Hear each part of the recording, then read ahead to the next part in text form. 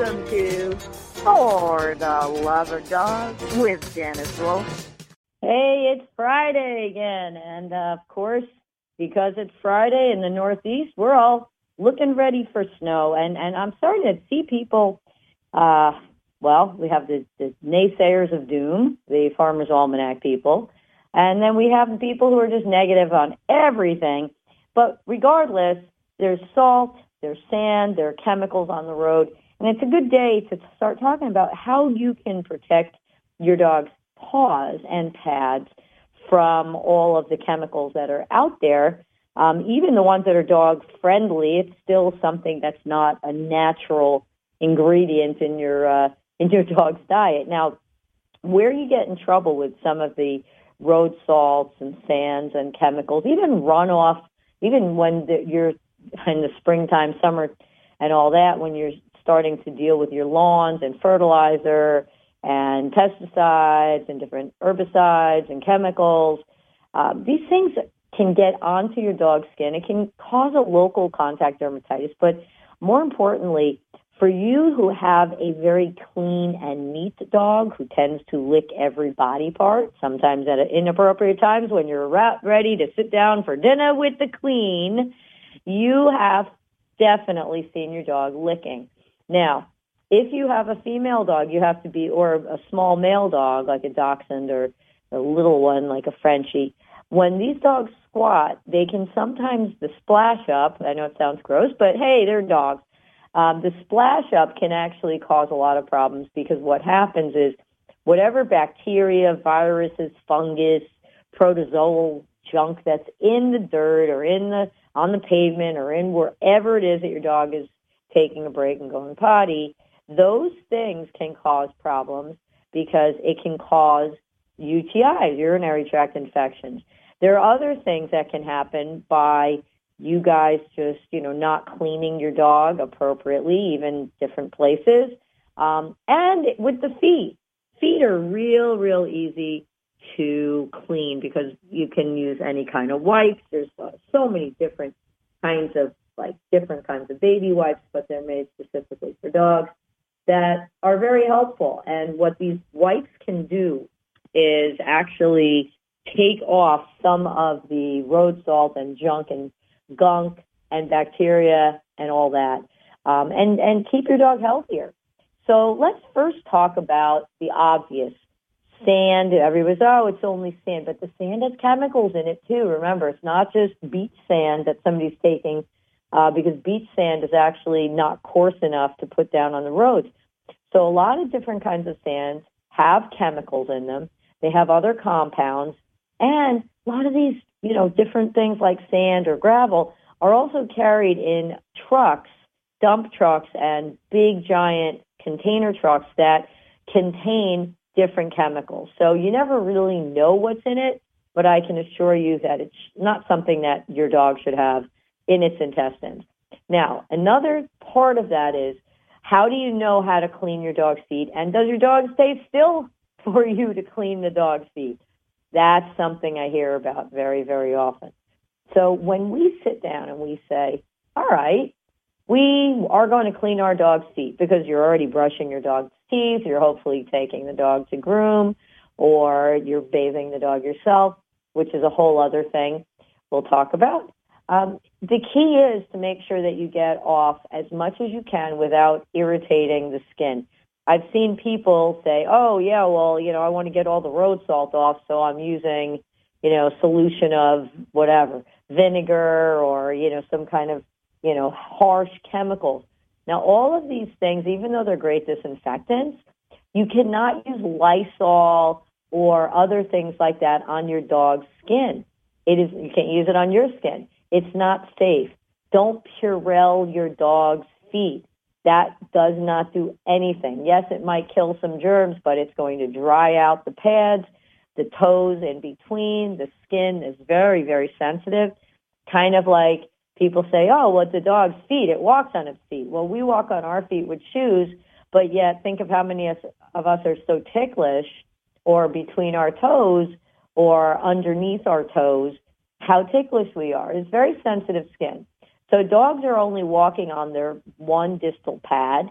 if they're, depending on their body structure. But they're walking on basically 5 pads. So there's one for each toe, 1, 2, 3, 4, and then the largest pad of their feet.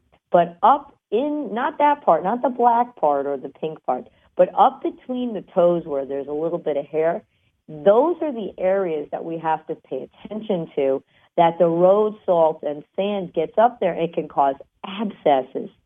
It can cause infections. It can cause skin irritation, contact dermatitis. It can cause all kinds of things. So if you're going to use some sort of wipe, you want to use a wipe that's got a good amount of liquid in it. So you can use an unscented baby wipe. You can do the old-fashioned way and just take the tiniest drip of some kind of like either baby shampoo or Ivory or something Dove that's super gentle. You can take that and you can just take a little bucket. They actually make these fantastic little buckets. They're the stainless steel buckets we use for our show dogs. And they actually have these buckets that are, maybe for 2 cups or 3 or 4 cups. Those are really wonderful that when you come back from a long walk in the winter, not every time that you let the dog in the yard, but if you're going out for a good walk, you can actually just take the dog's paws and just even put a drop of Epsom salts in. You can just put the dog's foot in there for a minute and just kind of let it get all up in there, and then do all 3 other feet, and then just take a towel and let the dog stand on the towel and dry it off a bit, and your dog will be in great shape. But if you don't get that, there is a chance that your dog can wind up with infection or some kind of protozoal or skin infection, some lesion, parasites, all kinds of stuff. So do make sure that you do the right thing and you take care of your dog and do clean the insides of and the upper areas of the pads. Another thing in the winter, ears. People don't think about it. In the winter, especially if you have a dog with up ears or a down-eared dog that has kind of larger pinnae, which are kind of the part of the ear that's kind of the flap, you can actually have some issues with that because things can get stuck in that, or a dog can have something on his foot, for instance, an infected little area on its toe, and now what does it do? It scratches, scratch on its ears and in its ears with the toenails, and now all of a sudden it's put whatever was on the ground into its ears, and you can wind up with ear infections. You can also wind up with little either bites, they almost look like fly bites, or very dry skin on the edges and around the pinnae of the ears. So think about how you can keep that kind of just moistened. And the ways you can do that is to use either something that you can get from your vet, like a triple antibiotic ointment, something like that. Better yet than the ointment is actually a cream, a triple antibiotic cream. And just don't gob it on there. Just put a tiny bit on there on your fingers and then just kind of rub it in. And you do that every day. It'll keep that from cracking and getting dry. Remember, dogs with longer or larger ears, when you have a dog who has an ear infection or has something and it starts shaking its head, there's not too much more bloody in the world other than a ripped up tail or femoral artery than an ear. Ears bleed like ears. Oh, my Lord, so much. And it seems to get even into the ceiling. It gets into your eyes. It gets down to your head. So it's always a good idea to have certain things in your first aid kit, which is what we're going to talk about today. So what do you need to take care of your dog? We have food, we have water, you have your vet's number, but you know how emergencies always tend to happen at the most inopportune time. That's why they call them emergencies. So when you have an emergency and you can't get your vet, and there's an 8 to 12 hour wait at the emergency vet unless your dog is literally seizing, and then maybe you'll get in a little earlier, it's a great idea to have an emergency kit. What do you do if your dog's ear starts bleeding? okay, the edge of the ear or something, or it cuts or a little nip or something. So what you can do in the meantime, there are different products that are preventing blood from continuing, like a styptic pencil. There's styptic powder. There's something called bleed stop or blood stop. They're two different products, very similar. It can even be used on humans. It's what they have when they're in the Army or military and they're getting shot at.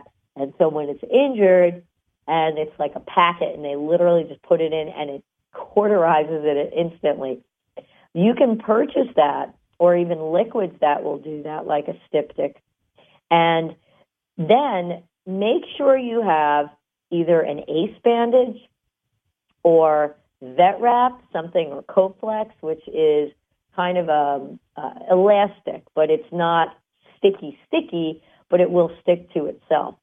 Those are wonderful. So you could actually, if it's a down ear dog, you basically would flip the ear up over the other ear, and then you're going to wrap it after you put the stuff to stop the bleeding. You're going to wrap it gently, not too much because it's under the throat, remember.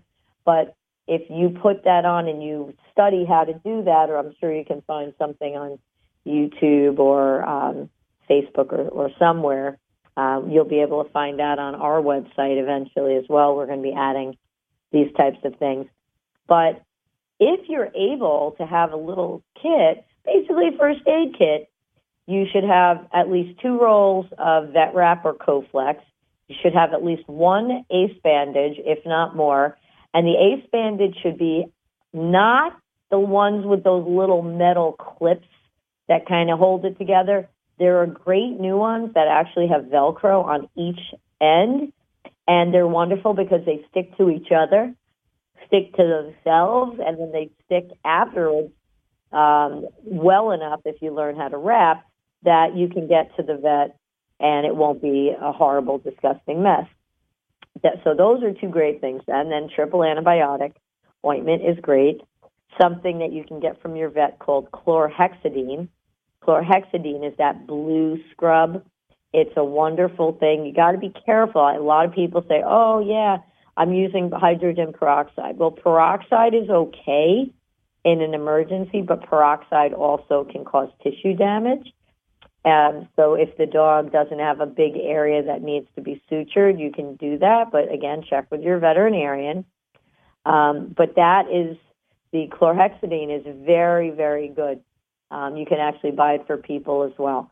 So it's kind of that bluish, typically it's a bluish color. So those are some good things to have. Well, another thing, obviously, is a splint appropriate to the size of your dog. Again, if you have Coflex, vet wrap, whatever, a roll of rolled cotton is excellent. Several rolls of gauze is excellent. Learn how to do it. Don't wait until you have an emergency. Learn how to do it now. Just check it out, and it's basically over, under, and you'll be able to kind of wrap your pet up so that on your way to your vet, in that 4, 5, 6, 8 hours, 20 hours, whatever it is, at least your dog is triaged and you've done something to help it. There's so many different things that you should have. A splint, like if it's a small dog, you can have a tongue depressor or several of them. I would have several of everything because sometimes you'll use top and bottom of the break or of the injury. But the key is making sure you have more than you need, not less than you need. So having a little sharp scissor to be able to cut those vet wrap or cutting any of the wrapping, but getting one that has the safety tip on it, like the ones you would use for bandage scissors that veterinarians use, where the bottom of it is actually kind of a flattened area so that you're not cutting into the dog's flesh. But there are so many different things that are really, really good that you can include in that safety kit, and these are some of them. So what do you do when your dog is kind of sick, it's not acting right, maybe you're noticing that, there's some swelling? I don't want to tell you not to go to your vet, But don't be one of those people who, like my daughter always says, that they wait, that they have an animal who's critical for, 2 months that should have been probably, brought many months prior. And then all of a sudden, for whatever reason, the person says, oh my gosh, it's an emergency. When does it become an emergency? Well, it becomes an emergency the first time you realize, this may not be good.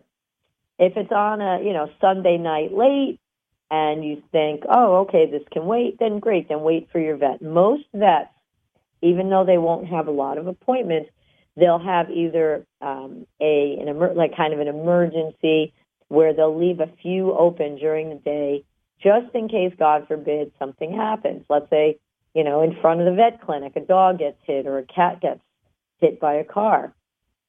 Well, there's going to be some vet somewhere in the practice who's going to help. Well, those appointments, if they're not used, as you're getting closer time-wise to the time of the appointment that they've left open, they might be free. So you should call your vet and leave a message in your vet's answering service, and then call first thing when they open and just make sure they understand that, hey, this is a serious issue. The dog has this issue or the cat has this issue.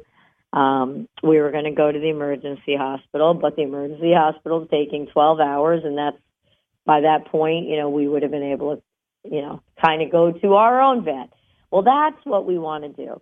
So don't feel badly about, contacting your vet. Your vet, most veterinarians are wonderful. There are a couple that are not great. Vast majority of veterinarians go into it for the right reason, because they love animals and they want to help people and their animals.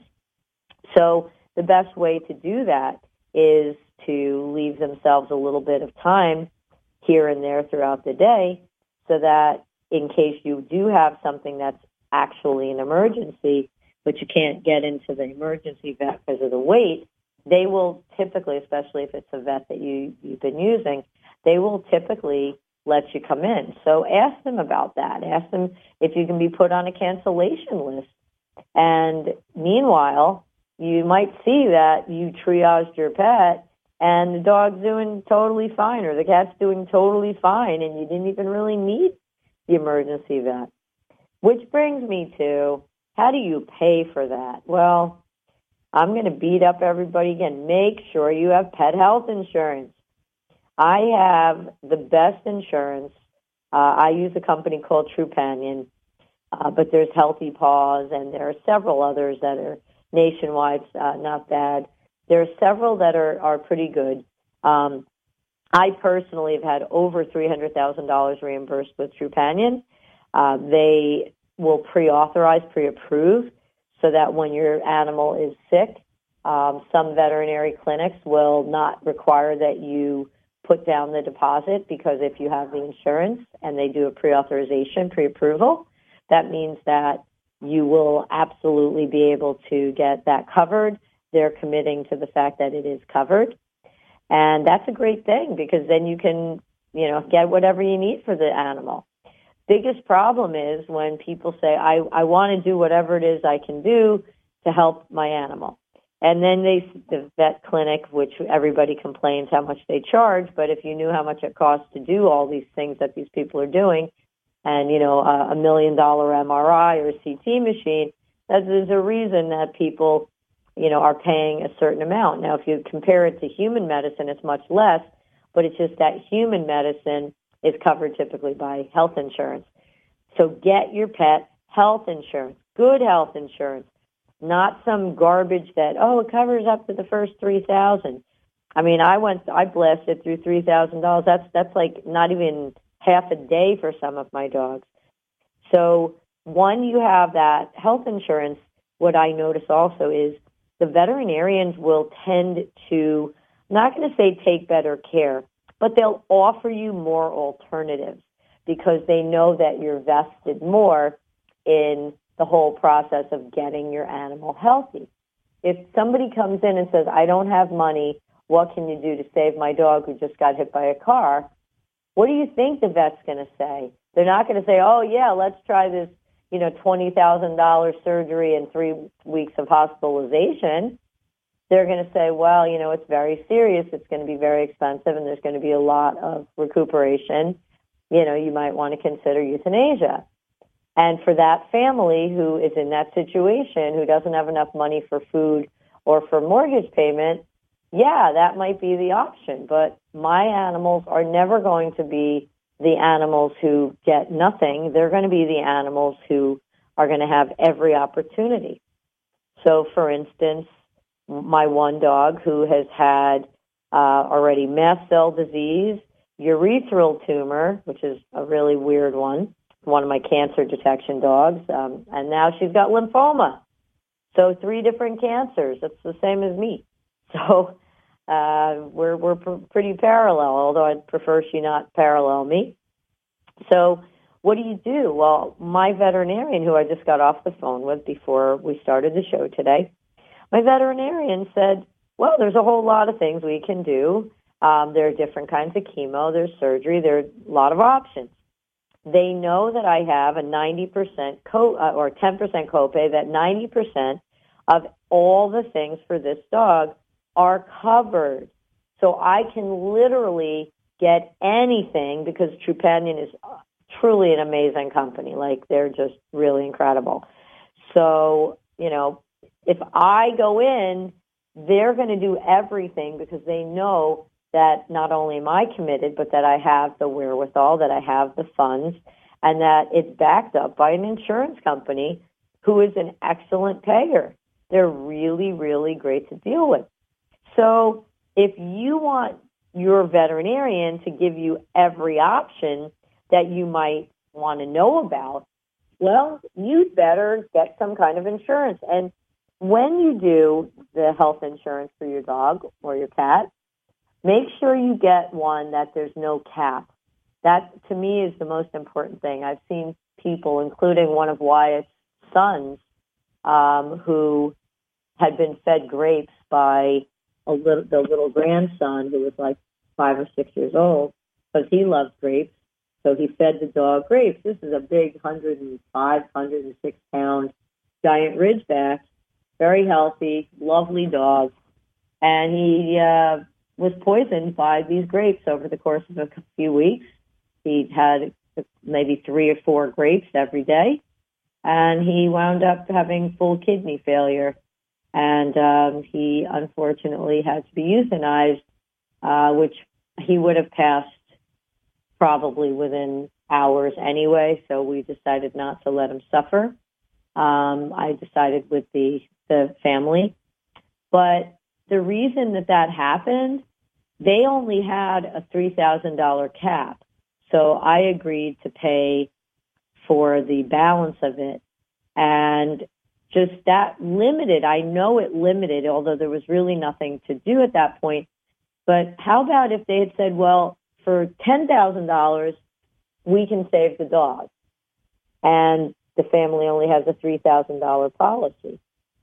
Well, I mean, it sounds like a lot of money, but $3,000 at some places, not where I work, but where some of the other places, I mean, $3,000 as you walk in the door.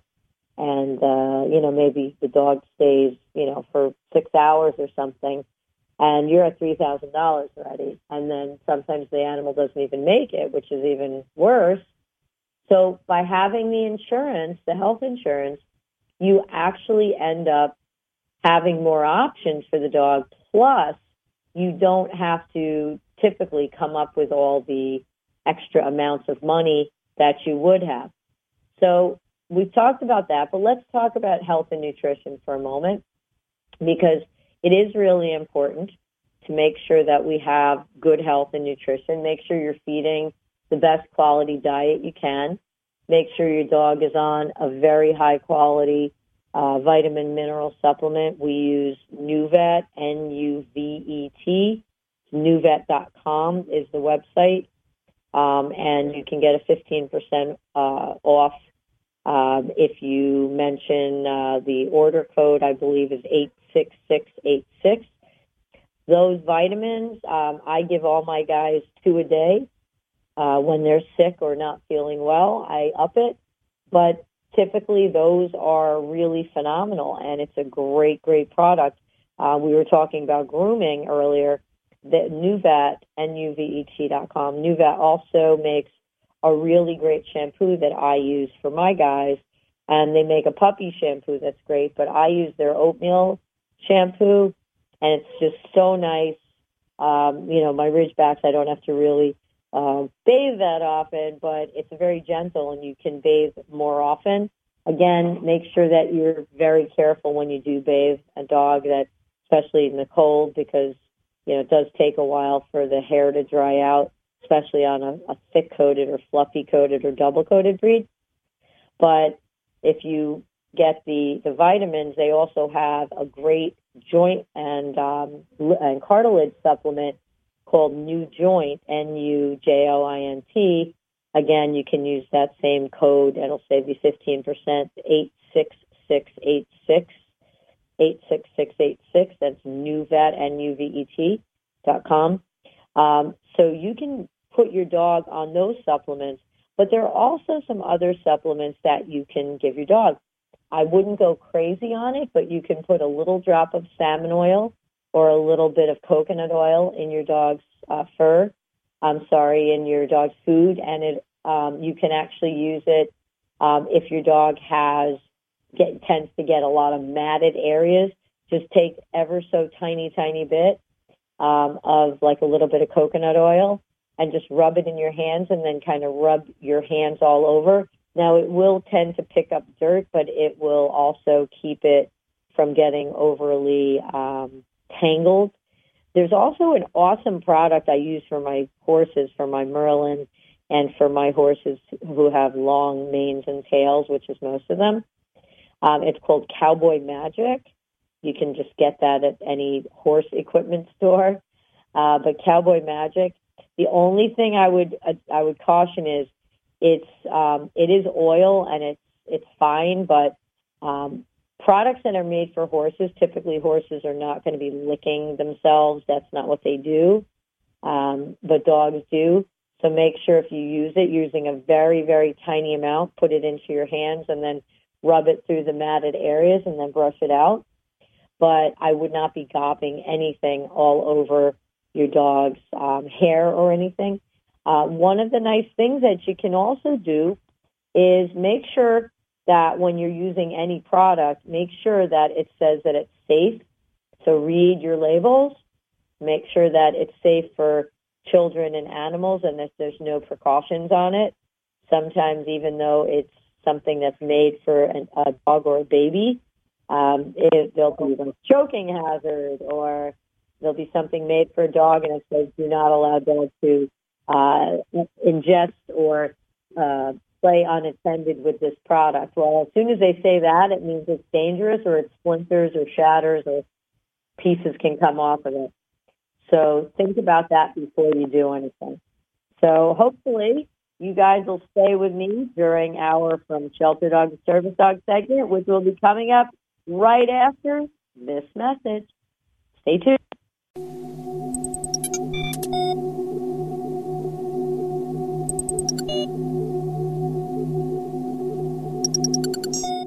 So we're talking about service dogs, and one of the things we do need to talk to about service dogs is making sure you keep your service dog in shape during COVID.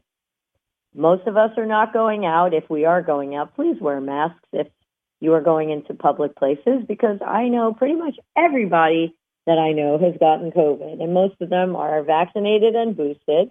They still got COVID, but guess what? If you wear a mask, it's another level. Well, most people, even those who need service dogs like I do, we're leaving our dogs home because we're more concerned to get in and out of the place quickly, or just that, we don't want to drag our dog and then have germs and then have to bathe the dog, or, put some kind of chemical into the dog's hair to kind of decontaminated it. We want to decontaminate our dog. But one thing that you should really do, and especially with Merlin's kids, what we want to do is we keep as close as we can to the schedule of what normally the dog would be doing. So if a child is, let's say, has a service dog, whether you trained it, but I'm talking about legit service dogs, or if you're training a service dog or attempting to train a dog to become a service dog, don't say, oh, well, we can't go outside, we can't do public access, we can't do it in the house. Everybody's got a separate place at some point to do all the different things that they're doing. And we all go out and we all do what we do.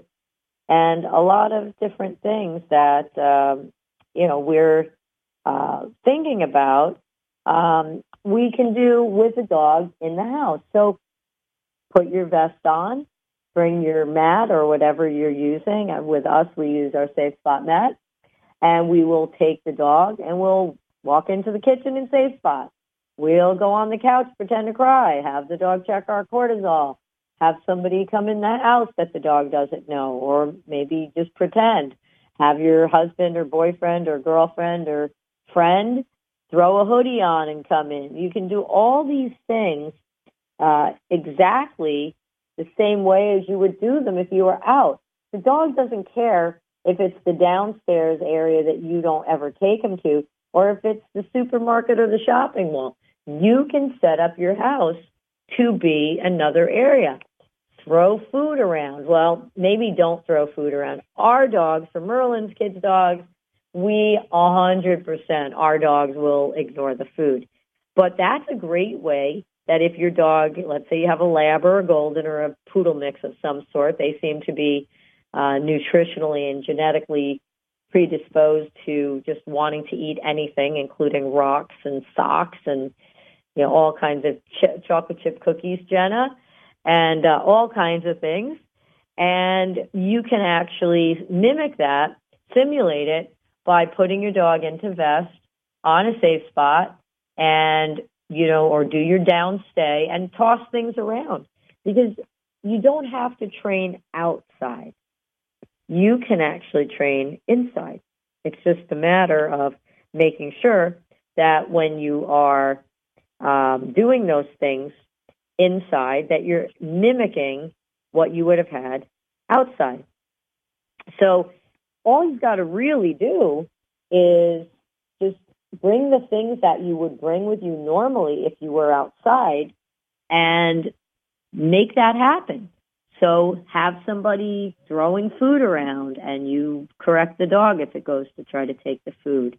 Have the dog have, like things that wrappers or napkins or, whatever it is, and let the dog practice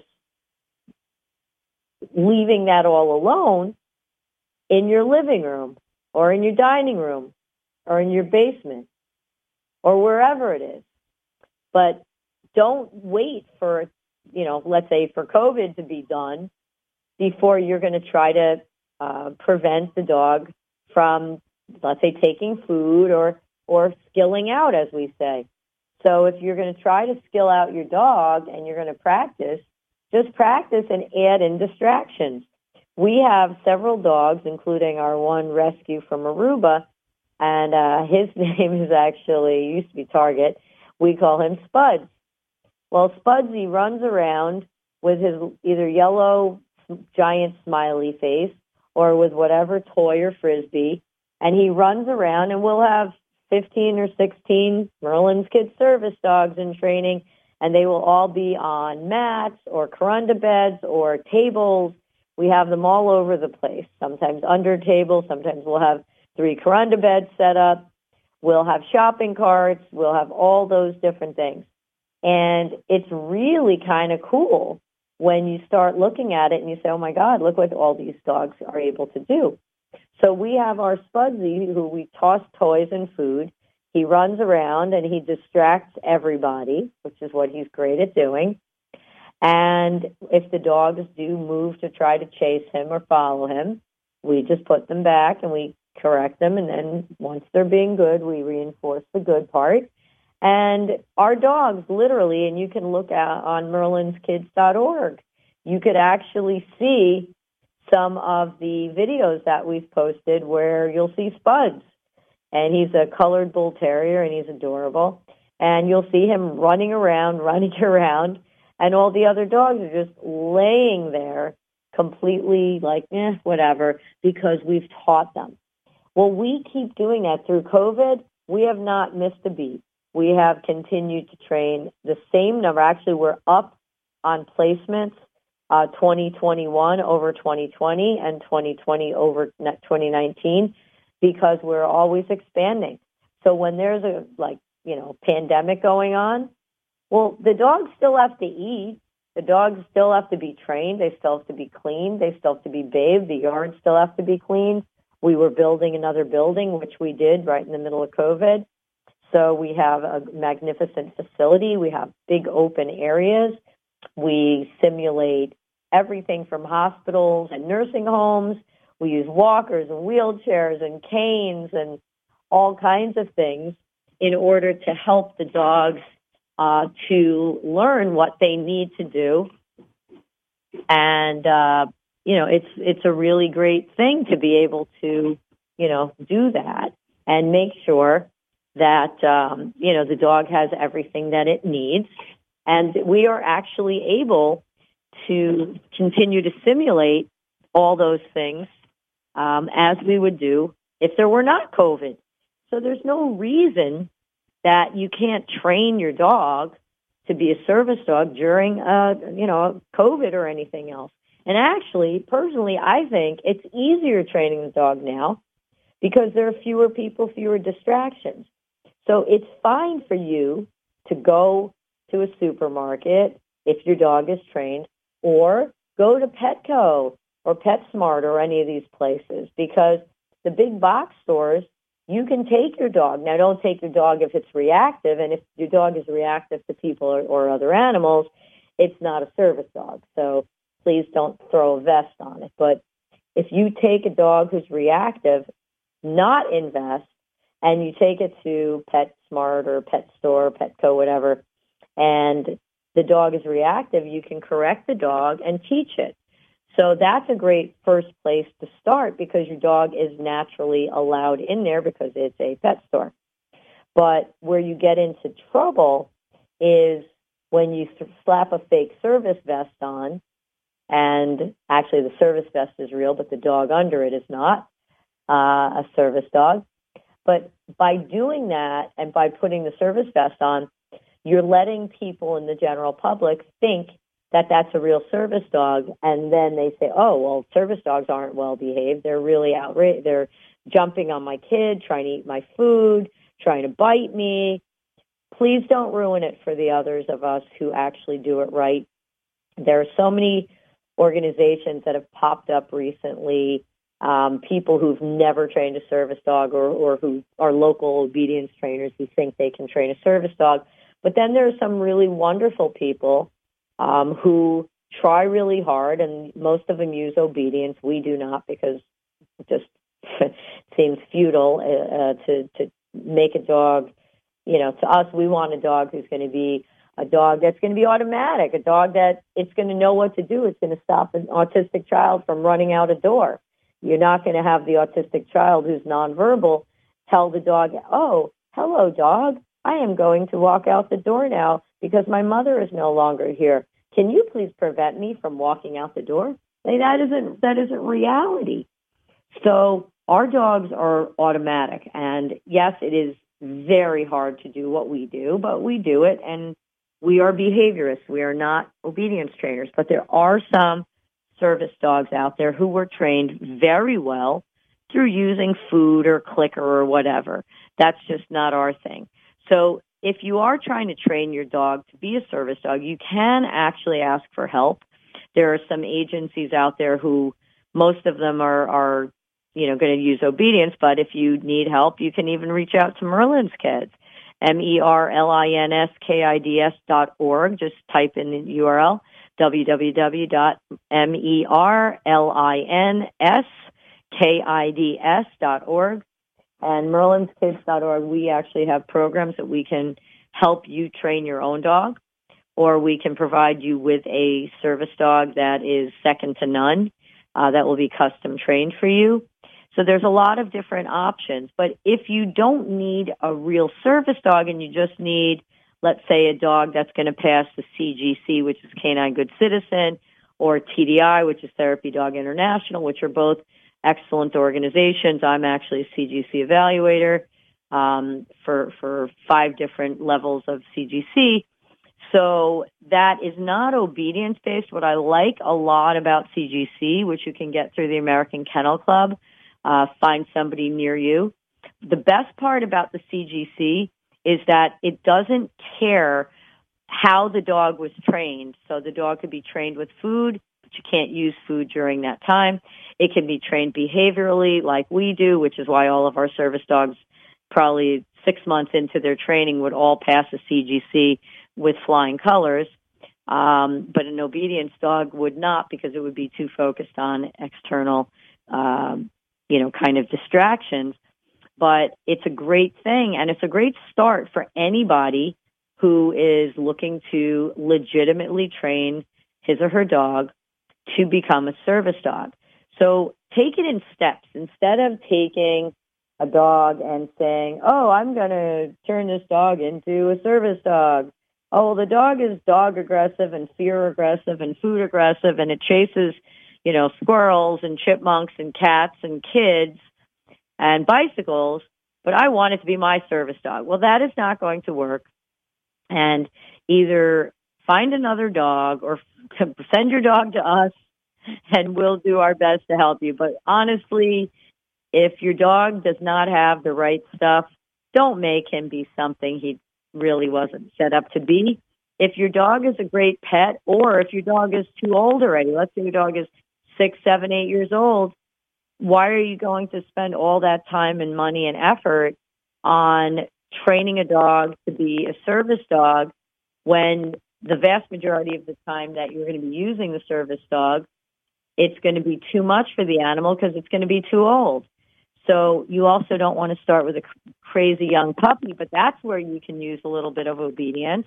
Try to do it without food, but where you can just teach the dog to follow you, teach the dog to care about you. And that's really what it is. It's making sure that the dog understands that you are his person and that you are his priority. So you make sure that you're the one, whoever the person is who's going to use the service dog, make sure you're the one who feeds the dog. You're the one who puts the water bowl down. You're maybe the one who's doing the commands. You're the one who's doing all of the things so the dog comes to rely on you most. And if the dog seems to be bonded, let's say, to one of your kids and it's the wrong kid, it's going to be very hard to make this dog bond to the other person. Kind of like those of you, women who have a sister or men who have a brother, and you think to yourself, wow, I could never be married to my sister's husband. He is such a jerk. I don't even know how she can stand him. Or, you say, oh my gosh, my wife's sister, oh, I could never, ever, ever, ever be married to her. She's so high maintenance or whatever. So the fact that the dog is bonding perhaps to the wrong person in the family, it means that that's not the right dog, most likely, for that individual who needs it. You want to make sure that the dog is bonded mostly to the individual for whom the dog will be trained. And it's just common sense. But like I always say, common sense isn't always that common. I cannot even believe that it is time to go again. I want to thank my wonderful engineer, Doug, for being incredible. And I want to thank all of you for being here. Wish you a very happy, healthy new year. I hope everything goes well for everyone in this year. Hope we get past this stupid pandemic and all of its ancillary issues. But I know that all of us are going to come out and hopefully all appreciate what we have and had. And we are going to take extra good care of our pets, give them extra snuggles tonight. And you all have a wonderful, healthy, happy weekend. God bless.